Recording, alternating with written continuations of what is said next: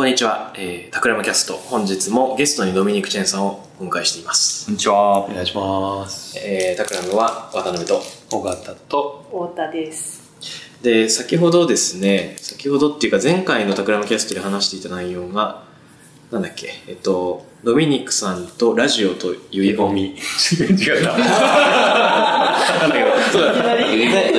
後半すごい遺言の話をしたけれども、結構そこで浮かんできた言葉としてドミニク・チェンさんが今推しているエボミという、ね、キーワードに実際にエボークされて、僕もちょっと喋りたいことが増えたので、急遽ちょっとテーマを拡張して別の話題を展開してみようと思うんですが、僕なりに考えるエボミの3段階っていうのがあるんじゃないかと思うんですよ。面白い。はい。で、これちょっと話してみていいですか。1段階目は解釈を誘う。で、2段階目が行為を誘う。で、3段階目が参加を誘う。で、ここのどの段階にも属していないものとして、どこからも分岐できる創作を誘うっていう、究極があるかなと思うんです。で、これについてちょっとディスカッションしたいんだけど、1個目の解釈を誘うっていうのはつまりどういうことなのかっていうと、ある作品に込められた構造が自動的にエボミを持ってしまうってことがある。例えばなんですけど、ジェームス・ジョイスのユリシリーズは、あらゆるこれまでの、プリテクストのなんて言うんでしょう、先行するいろんな作品の部品が散りばめられていて、オマージュとかパロディが入っているから、もちろんね土台になっているギリシャ神話はあるものの、叙事詩はあるものの、そこに、いろんな過去のテクストをかけらを垣間見るから、いろんなものがエボークされるっていうのがあると。タペストリーだと。一方でエヴァンゲリオンみたいなものは謎があったり、もしくは欠損している箇所があって説明されないままになっている余白が想像を誘うエボさがあると。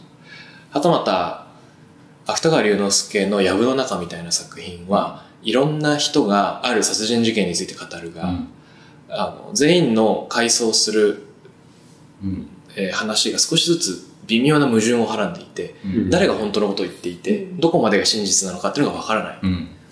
でこれも矛盾とか謎みたいなのが想像や想像を喚起することで、なんか特殊な解釈を誘う、どこを重視するかで、正解が変わっちゃうみたいなのがあるかなと思うんですね。これ1個目の、作品の構造の中に、独自の解釈を誘う何かが含まれているということ。余白はあるし、欠損はあるし、謎はあるし、矛盾はあるし、これらの何か。ちょっとじゃあこの情報管世界につなげてみていいですか。僕の章第3章、ちなみにちょっとだけ紹介すると、情報管世界、身体と AI の間で遊ぶガイドブックという本で NTT 出版ドミニクさんも尾形さんも、教授者として入っている。エボミ同盟の塚田有奈さんも入っていたり、タクラムレディオに出演された伊藤浅さんとか、渡辺淳二さん、この5人が中心に、情報管世界研究会ってやっていて、それをこうまとめた本ですと。で、ちょっとこれの詳細は置いておくとして、僕の章は分かると作るの情報管世界っていうタイトルにしていて、分かるってそもそもどういうこととか、作るってどういうことっていうことをいろいろ考えてみましたと。で、今の4段階で言うと、解釈ってまさに分かる、それぞれの分かる、自分の分かるが方がするっていうことですね。で、最後作るってなってきてたんだけど、でこの章の中に書いたエピソードで、それこそ研究会の中で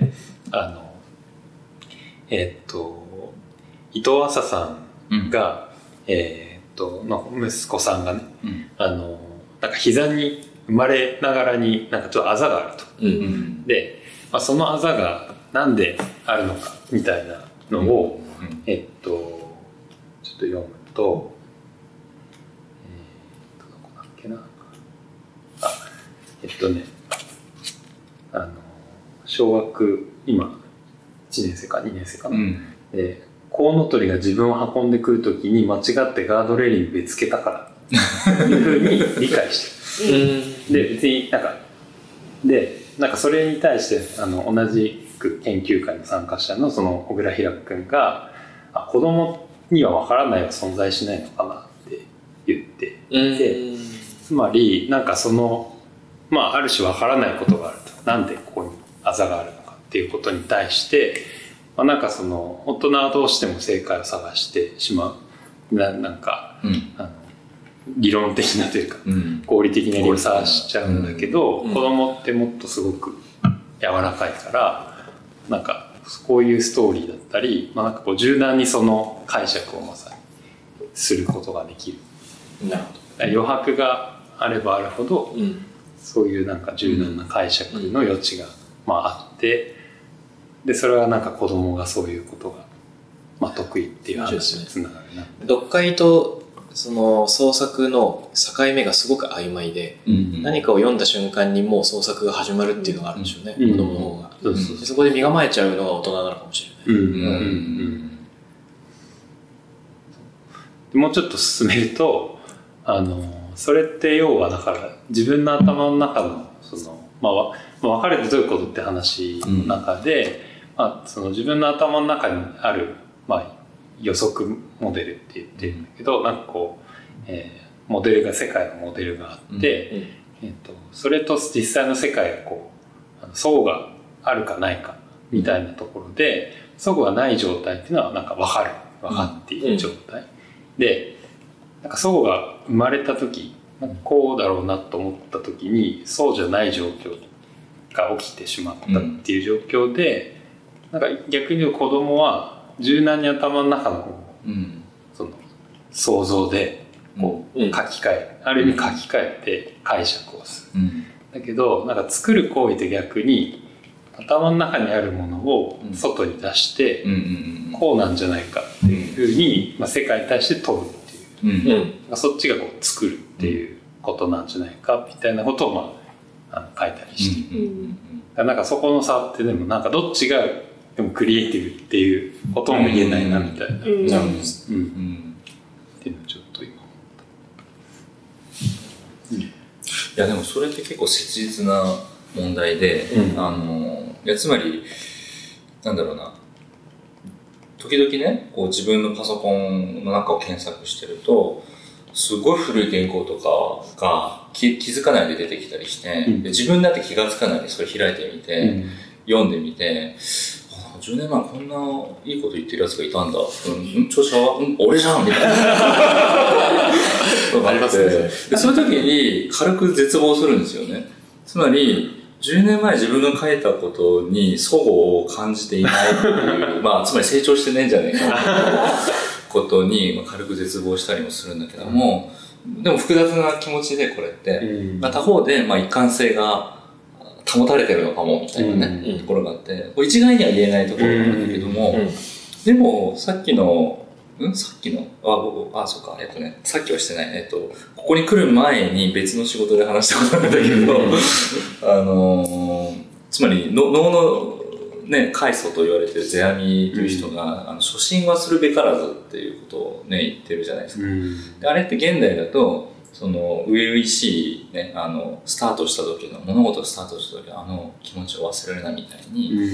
うに思われてるんだけど、全然意味が違うって話で、知ってますこの話。ニュースさんの原稿で読んだような気がする。原稿で読んだ気がする。あれってこの老後の初心を忘れるなっていうことなんですよね。つまりいくつになっても初心を忘れるなって、初心というのは実は書っていう字が衣辺に刀でしょ、衣にハサミを入れるってことなんですよね、つまりその衣にハサミを入れるっていうのはもう取り返しのつかないことですよね、ですごく緊張の走る、そのね、どう切り取るかによってうまくいくかもいかないかっていう、こういう体験を60になっても70になってもし続けろっていう意味なの、っていうだからそれまで蓄積してきたその自分の手垢みたいな自分の手癖みたいないろんなねその動作とか考え方をいくつになってもそのゼロカウントに戻すことを恐れるなって結構激しいというかね緊張感のある言葉で、だからそのさっき、これの前回の時の頭で少し、その何でも分かっちゃうことの恐怖みたいなことを少し表現したのは、ほっとくとだからそういうことになっちゃう、だけど、今、岡田さんが言ったように、その作るっていうのはその外在化させるってことだとしたら、そこにすごい希望がある気がしていて、その外在化するってことは、自分の狭い解釈の範囲の外に一回置いてみて、それを自分で突っ込むもよし、人に突っ込んでもらうことで、その固定化を免れるっていうか、っていう生存にも非常に役立つ行為が作るなんじゃないかな。それはありそうですね。その参加してもらうみたいな意味で言うと、まさに10分遺言みたいなものも、そこにものが集まってくるっていうのがありますね。ちょうどそれがさっきの話につながってくるんだけど、そのエボミノさんの中の2項目の行為を誘うっていうのは、まだそこの参加に至る前だと思うんだけれども、これ例えばどういうことかっていうと、小野洋子の詩集にグレープフルーツっていうのがありますけど、あれのインスタレーション版だと、例えばなんかはしごに登りなさい、穴を覗きなさいとかね。で、実際にそのギャラリーの中にはしごと天井の穴があるとか、空に1000の星を想像しなさい。そのうちの一つを、食べなさいみたいなのがあるけど、そういうのがあると全部命令形で想像しなさいとか、それを元にジョン・レノンがイマジンを書いたっていう話があったりするけど、これは、鑑賞者に特定の行為とか、施策を強要するじゃないけど、そういう行為をさせるっていうことによって、ある種、作為的に、エボミを誘う。なるほどね。解釈っていうのはだから自由にやるもんだけど、彼女の方、インストラクションポエトリーみたいなものっていうのは、あえて命令形を使うことで、なんだろう。あれって結構誰でもできるのがね、面白いですよね。彼女の詩っていうのはね。まさにまさに。だからそこから分岐して、ジョン・レノンがイマジンという曲を書いてしまったっていうのは、その第4段階に一気に分岐していったっていう例だ。なるほど。作るっていうこと。で、似たような作品として多分、横浜トリエンナーレで何年か前に展示されたミランダ・ジュライの廊下っていうのがあって、あれも真っ白な廊下を通り抜ける間にいくつものテクストを読まされて、ある思考のプロセスをなぞることを強要される。その中にいろんな思考のルートがあって、最初は俗世界にあったものが、だんだん現実から逸脱するような形で自分の小さい頃とか人生の先みたいなものを白いホワイトスペース、ホワイトキューブならぬホワイトホールウェイの中で無理やり想像させられるっていう構造があるのかなと思うんですね。ミランダ・ジュライのホールウェイ、英語版だとホールウェイ、日本語版だと廊下で Google 検索すると映像があるんで、よかったらぜひ見てほしいんですけど、っていうのがあったりすると。ポール・オースターのナショナルストーリープロジェクトなんかも、聞いてる人に本当のストーリーを送ってもらって彼が読み上げるっていう仕組みですけど、こういうのもある種、行為を、これも参加しちゃってるのかな。なんか行為と参加っていうのは結構紙一重なんですけど、一人一人の鑑賞者が自ら何か手を動かし始めた時に、創作の取っかかりみたいのをつかむっていうのは、結構第3段階のその参加に踏み込んでるのかなと思うんですね。で、これっていうのは、ある、デザイナーなりアーティストなり、最初に仕掛けた人のインストラクションに従って、実際に何か、参加者の痕跡が見える。すごい古典的な例で言うと、神社の絵馬とか、七夕の短冊みたいなものは、願いとか祈りのルールに従っていろんな人の痕跡が見えるっていう意味で、すでにその参加を誘っていると思うんですね。すごいプラットフォームがある。もちろん SNS みたいなのもすでにここの範疇かもしれないんだけど、タクラムの例で言うと、フロリオグラフィーっていう手紙を書いてもらうプロジェクトみたいなのもこれだし、メッセージソープみたいなのもこれに当たるかなと思うんですね。だんだんこの参与の度合いが深まっていって、敷かれたレールの上の参与に飽き足らない人が次の社会行動に移る。それが創作の形を取るかもしれず、何らかの社会彫刻。それが人にとっては日々の会社に行くことかもしれないし、自分のビジネスを始めることかもしれないし、突然山に登ることかもしれないが、何らかの社会彫刻に勤しむっていうことになってくるのかなと。エボークの度合いみたいなのの、グラデーションがここにあるかもしれないなと。いや、その整理を聞いていて思ったのが、フォーマットのことなんですよね。で、多分エボークを誘うフォーマットっていうのが、今の4段階のそれぞれに多分ある気はしていて、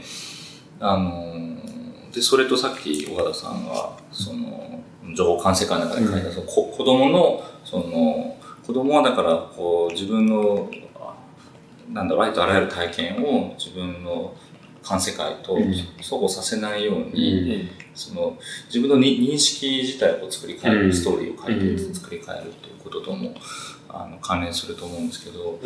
小野洋子の確かにポエトリーって実はなんだろうイマジンという命令形は実は全ての詩、全ての小説、全ての芸術作品に、無音で入ってるんですよね。なるほど。イマジン this ってそれを表層化しただけなんですよ。名言きた。と思うんですよ。でもそのことによって誰でもあれを読むことで、目の前の今話してる孝太郎さんの頭上に雪が降ってることを僕は想像して北総 M ということができる。なるほど。この楽しみ方を教えてくれて小野洋子さんありがとうっていう感じなんだけど、だからいやそのイマジンピースを僕たちが誰でもその形式を採用してどんどん新しい新作を書けばいいとも思うし、でだからあれを経ることで、だからさっきのそのジョン・ケージを受け止め方っていうのは、その自分の体の中で鳴ってる音を聞いてもいいし、その時に思い出しちゃった音を受容してもいいっていう、そういうふうに自由に解釈していいんだってことを知ったことによって、その解釈を返したりそこに参加するってことができるっていうのってすごく大事だと思っていて、だから小野洋子がやったのも同じようなことなのかなと思うんですよね。そのイマジンっていうふうに窃盗時をつけてありとあらゆる作品であったり生活の日々の風景と向き合うことで、全然違う世界をそこに立ち上がらせることができるってことですね。でそれってやっぱりすごい重要だなと思うのが、そのコンテクストフリーなエボミがね、やっぱりここで考えたいってさっき少し話してたと思うんですけども、やっぱりね、そのアートっていうものにしても、ね、それこそ20世紀だとクレメント・グリーンバーグという前衛を定義にした人がいて、彼はもうハイソサエティの人だったんですよね。こうキッチュなものっていうのはクソだでこう前衛を、つまり新しい表現を作るやつらじゃないとわからんっていうような対立構造を生んじゃって、で、その後後の世の批評家たちに彼はつまりね、そういうカルチャーバーグって言って、そのグリーンバーグの言ってることがわからんやつらとわかるやつらでこう結局分断を呼んでしまったと。だからそれを繰り返すことはやっぱり21世紀に現在あまり面白くなくて、このエボミとかにしてもね、その僕と塚田さんとかよく話すんだけど、その分かるやつにしか分からんみたいなことにしたらいけないってすごく思うんですよ。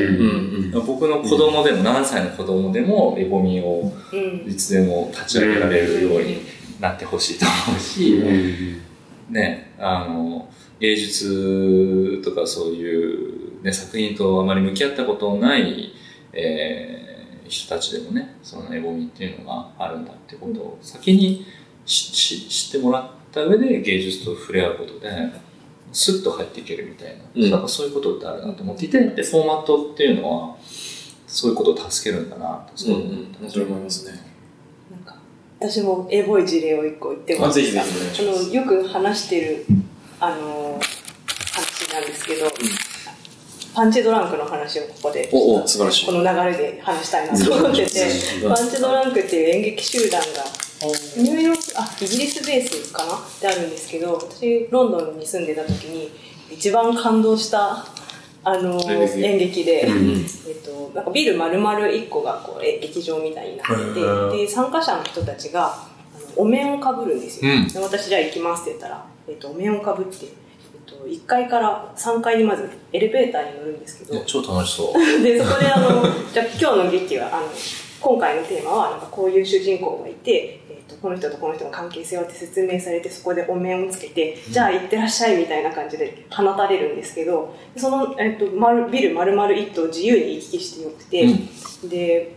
参加者はお面をつけてて演者はつけてないのでそこで区別ができるんですけど、で最初行くと男性と女性が喧嘩しててわーって言い合った後に2人が離れていくんですけど、もうその後から自分の好きな方についていっていいんですよ。自分が女性に興味があったらその後ついていって、で行くとその女の人がその先で何かまた出来事が起こって別の脇役の人がいたりして、でそこでも何か出来事があって別れていってってどんどんこう物語が分岐していくんですよ、で友達3人で行くと3人とも全然違う物語を見ることになって、1×2×3× みたいなもう何通りもの物語がそこで発生していて、そのビル丸々1棟1階から3階まで自由に行き来してるので、なんかすごくもう無限にある。だから1階だとその演劇全体を一人で見ることができないんですよ。それってなんか分からない、もう1階では分かることはできない、分からないことがこの空間の中にあるってことを受け止めなきゃいけないっていう面白さがあって、それで地上階一番下の階にバーが用意されてですね、演劇を見終わった後にそれぞれの鑑賞者同士でなるほどね、俺の子だった、そう全然違うぞみたいなね。でそこでなんかじゃあ自分の見てないところにどういうストーリーがあるかっていうのを解釈しながら話すっていう時間がまた良いというやつで、それすごく今の話をしてるとエゴさの極みじゃないかと思いまして。面白い。つまりもうこの世の中にはそうやって常に物語が分岐し続けてるっていうことをことさら強調されてるそうっていうのを感じたりしますよね。なんかさっきの日常の演劇性みたいなのを通じるというか、唯一の舞台で唯一のストーリーが演じられてるっていう虚構を、も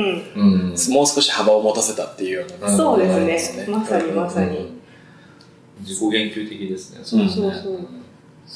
それがすごく好きだなって思った理由はそこにあるんだなっていうのを今話しながら聞いてて思いました。パンチドランクね。で今ニューヨークに行ってて、ロンドンでは見れないんです。ぜひ行ってみてください。ちょっと超行きたくなりました。じゃあ僕ももう一個エボい事例あげていいですか。これおたまはよく知ってると思うんで、僕よく話してるから、いつなの99年か2000年くらいのアルス・エレクトロニカでグランプリを取った作品シリーズのセンソリウムの中に、While You Were っていうのがあって、それが僕大好きなんですけど、展示会場に入るときにピッとタイマーが始まって、そのある人が出るとき、展示会場から出るときにレシートみたいな紙がウィーンとか印刷されると、でそこにいろんな統計情報が載ってるんですよね。でその While You Were はあなたが展示会場にいる間にっていうことなんだけど、ある人は3分で出た、ある人は2時間半いた。その間に例えばハワイ島は日本に 0.0001 ミリ近づき、世界で何百台の冷蔵庫が生産され、何十兆個のニュートリノがあなたの体を突き抜け、国籍のない子供が何人生まれ、戦争、紛争で何人が死んだみたいな話がこう出てくるんですよね。それが人によって結果が変わってくるというところがすごく面白いなと思っていて、統計情報っていう自分と最も距離がある想像力をかなり必要とするある表現にちゃんとタンジブルな意味を与える。その意味が自分にのみ意味を持つっていうその補助線のデザインって素晴らしいなと思うんですね。本当は本の中で読んだ冷たい情報としてあるものが突然生き生きとする瞬間があって、そこに統計っていう最もエボみから遠いもののエボさ付与、これっていうのは素晴らしいなと思う。いや素晴らしいですね。その主観的時間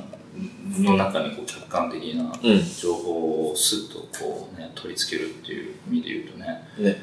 それはメディアと作品にしかできないのかなと思いつつ、僕もいいですか、エボシリーズ。これは2003年にアルスで、ゴールデン2課を取ったマーク・ハンセンとベン・ルービンっていう、これベン・ルービンは統計学者なんですよね。この2人が組んでリスニングポストっていうこういう、作品を作ったんですが、これは何かというとですね、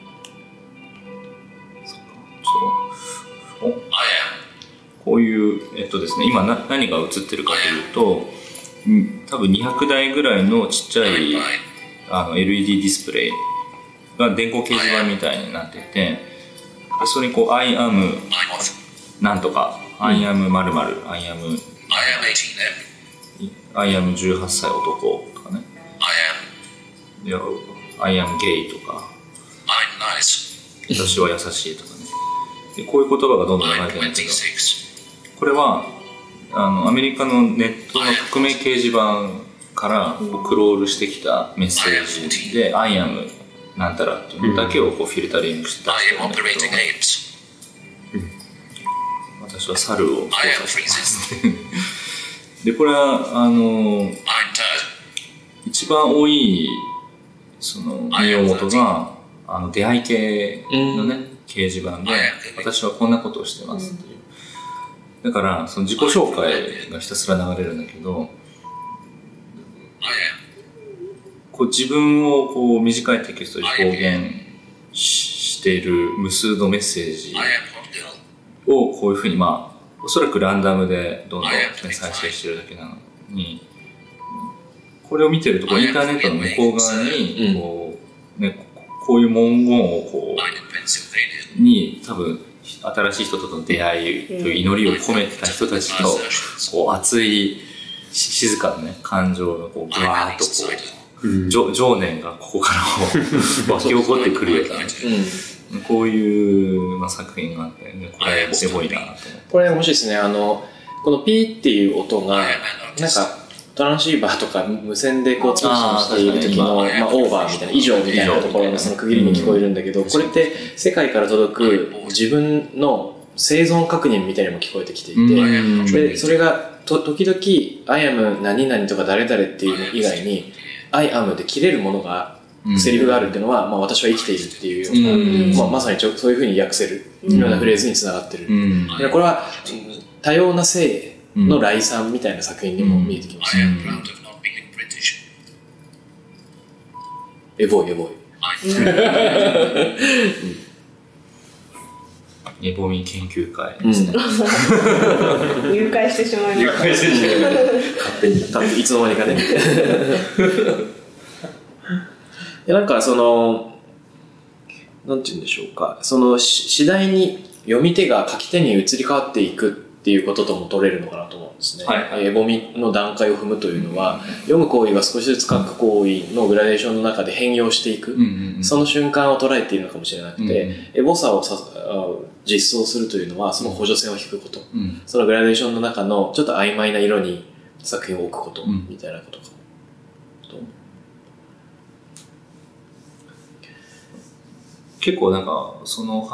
話を JWEB で小太郎さんがした時に、僕もすごくね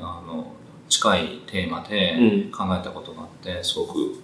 不思議なオーバーラップを感じたんだけど、結構5年ぐらい前にウェブ連載で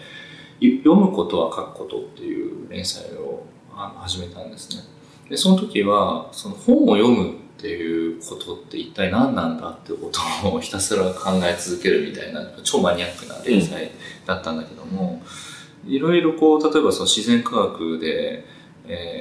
出てきた新しい知見とかここ30年ぐらいのものを集めていけば集めていくほど、まさにこう読みながら僕たちは世界に書き込みをしてるっていうようなことが意識のレベルだとその行為と行為が終わった後っていうのをすぐに線引きしちゃうんだけど、無意識レベルだと例えばそのイラストレーターの人が絵を描いてる時とかにもその1ストロークをこう描いた瞬間、意識よりもっと下の段階でいろんなフィードバックが起こっていて、でそれにこうその人なりの反応の仕方っていうのが起こっていると。でそれがこう蓄積されたのが一枚の作品だったりするっていう、ドナルド・ショーンという哲学者が1980年代にその行為中の反省っていう有名な言葉を残したりするのが今言ったことで、反省って普通行為が終わった後にするとみんな思ってるけれども、実はその行為中に反省が起こっていて、その行為中のリフレクションインアクション、アクションの中の反省っていうものの質がその行為者の表現の質を決めるんだみたいなことを言ってたりするんですよね。で彼はその認知実験とかはその観察にとどまってたんですけど、また全然違う人が、じゃあ人間は一体どうやって現在っていうものを知覚してるんだろうってことを、いろいろノウハウを調べたりしながら、あの手この手で、調べた人がいて、フランシスコ・バレラっていう人なんですけど、彼はオートポエシス理論っていうのを作ったのでも有名な人ですけど、彼は現在性の知覚は結論から言うと 0.1 秒のスケールと1秒のスケールと10秒のスケールがこうなんていうかフィードバックループをなしながら現在という知覚を生んでいるってことを、結論付けたんですね。でどういうことかというと10秒っていうのは、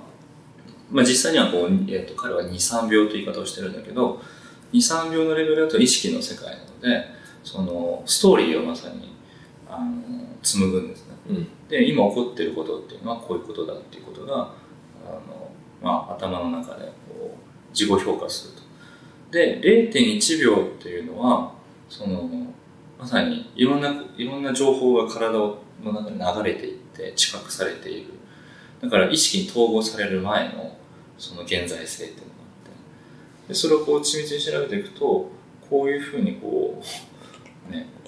インターフェースが真ん中にあるような感じでこうお互いがこう押し合いながら、その真ん中にその2つの間でその現在性っていうのが生まれてるみたいな話なので、今の話ずっと思ったんですけど小さな行為の中に、都度その行為の反省が行われていて再帰的フィードバックを受けながら次の行為を行うみたいなのがあるときに、僕ちょっと思うのはバーでお酒飲んだりしてるときにポテトチップスが食べ終わらないっていうのがあってずっと食べ続けちゃうっていうかポテトお腹減ってないんですよ。お腹減ってないんだけどポテトチップス食べちゃうあれ何なんだろうと思ったらあれは再帰的フィードバックの快楽を求めてるんだと思うんですよ。指で触って唇に軽く触れながら前歯でちょっと砕いて、細かくする過程を奥歯で確かめている、その時に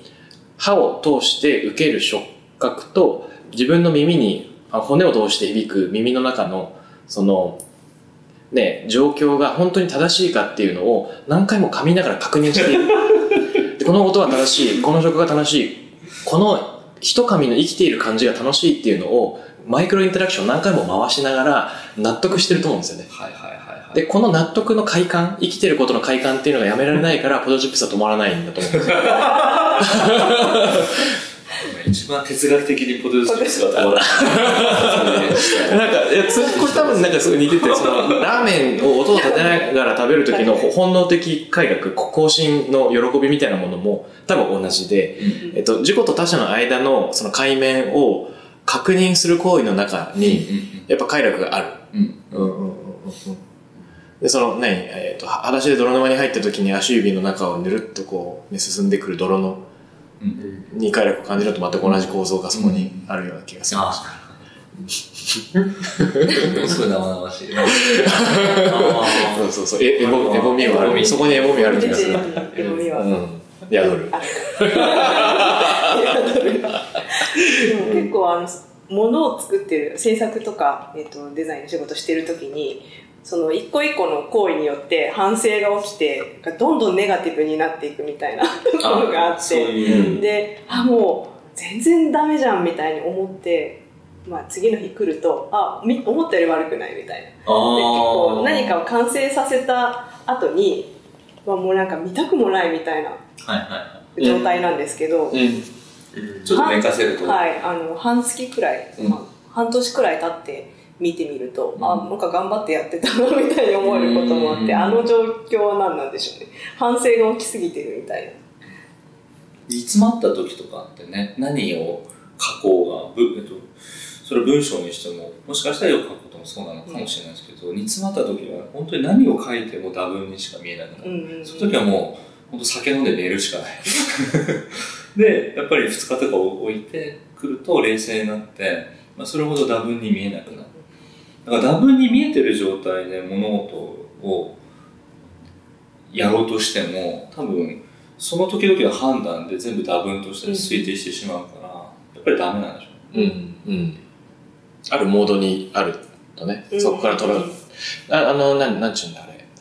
筑前とミハイのフロー理論みたいなののさ、フローの条件として、即時のフィードバックがあるっていうのがあるけど、その自分をある喜びのゾーンに持っていくための、その波に乗る、そのフィードバックの、ループがどのくらいの期間で起こるかみたいなのあるよね。それが瞬時に起こるのか、結構寝かせなきゃいけないのかみたいな。だからこれが事故の中で起こってるんだったらまだなんとなくコントロールできるけど、例えば全然連絡が返ってこないクライアントとの間で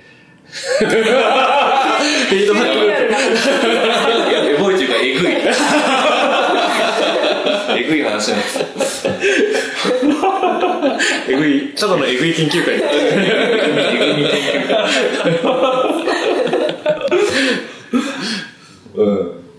いやでもだからいや面白いですよね。だからその自分の判断のモードがやっぱりちょっと異常になってると、そうだと思うんですけど、だからさっき言っただからその瞬時のフィードバックっていうレベルの行為中の反省じゃなくて、やっぱ行為後の反省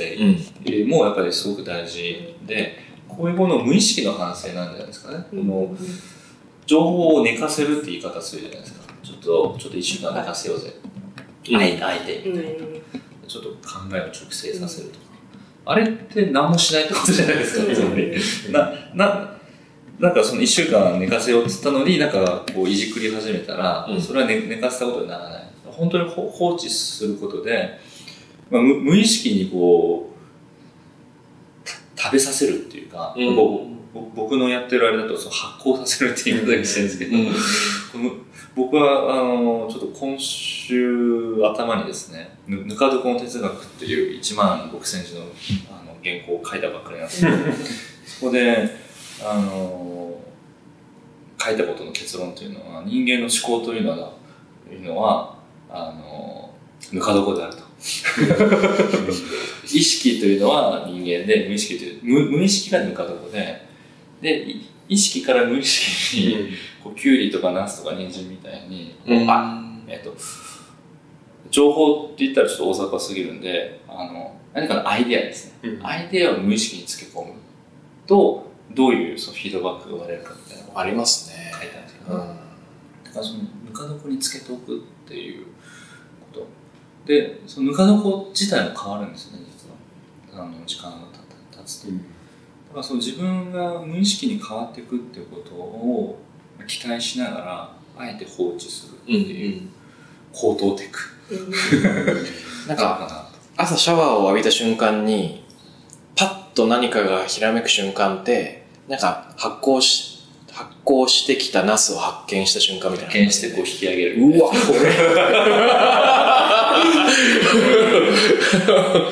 れうまそうみたいな。頭つけたまま忘れる。つけたまま忘れる。一生腐っちゃったみたいな。ちゃんと腐るっていうのがね、大事なんでしょうね、多分ね。なるほど。腐ってみたり、発酵してみたり。いや、なんかその作る過程のこうなんかいいと思えないみたいなその葛藤はすごいわかる。こうそのなんか自分のよくなんか実力と目線のバランスみたいなことをよく考えてて、なんかこう成長していくときに、要はそのインプットばっかりしてると目線ばっかり上がっていくと、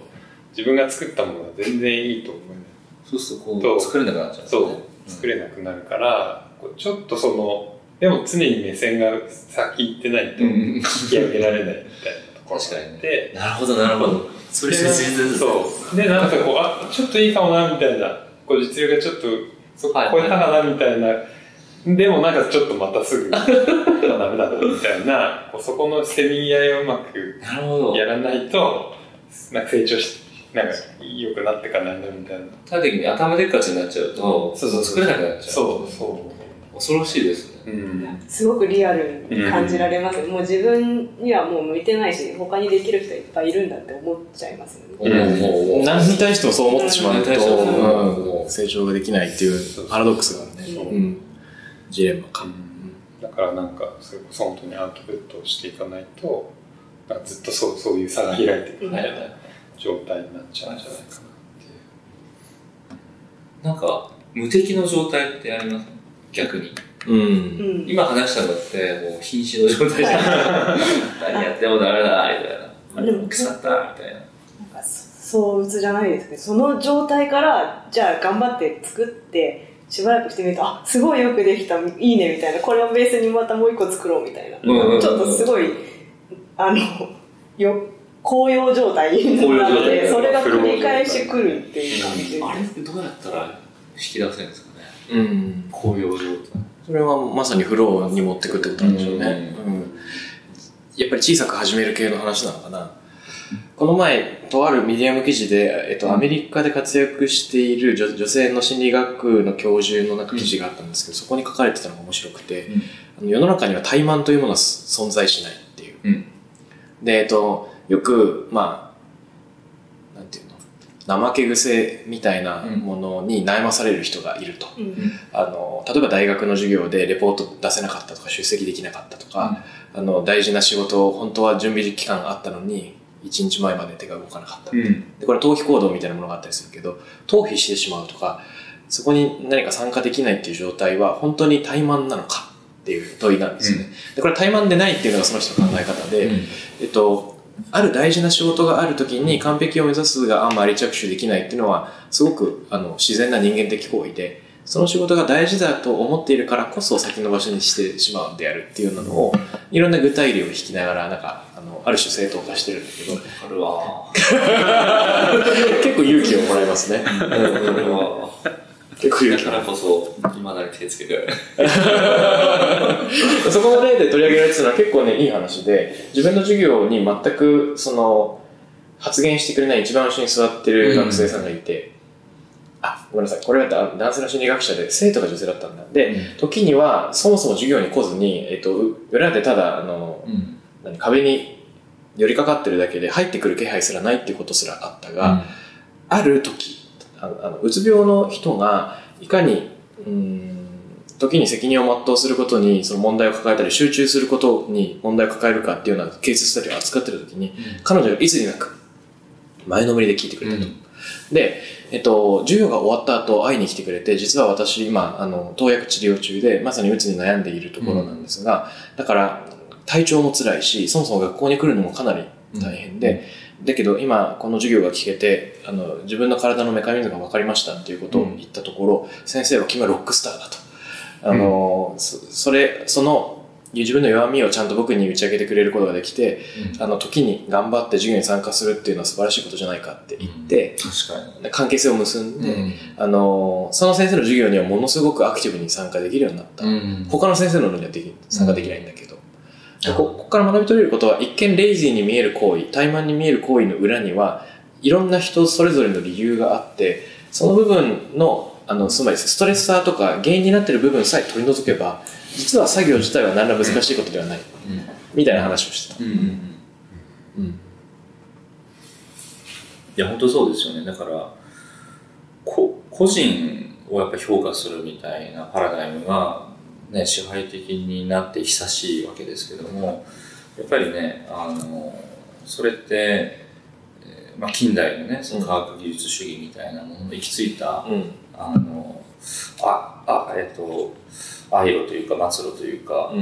一つのあれなんだけど、今の話で思い出すのはやっぱり20世紀で一番そういう近代パラダイムを乗り越えようということをやった人の中でグレゴリー・ベイトソンという人がいて、で彼はまさにダブルバインド理論というのをその精神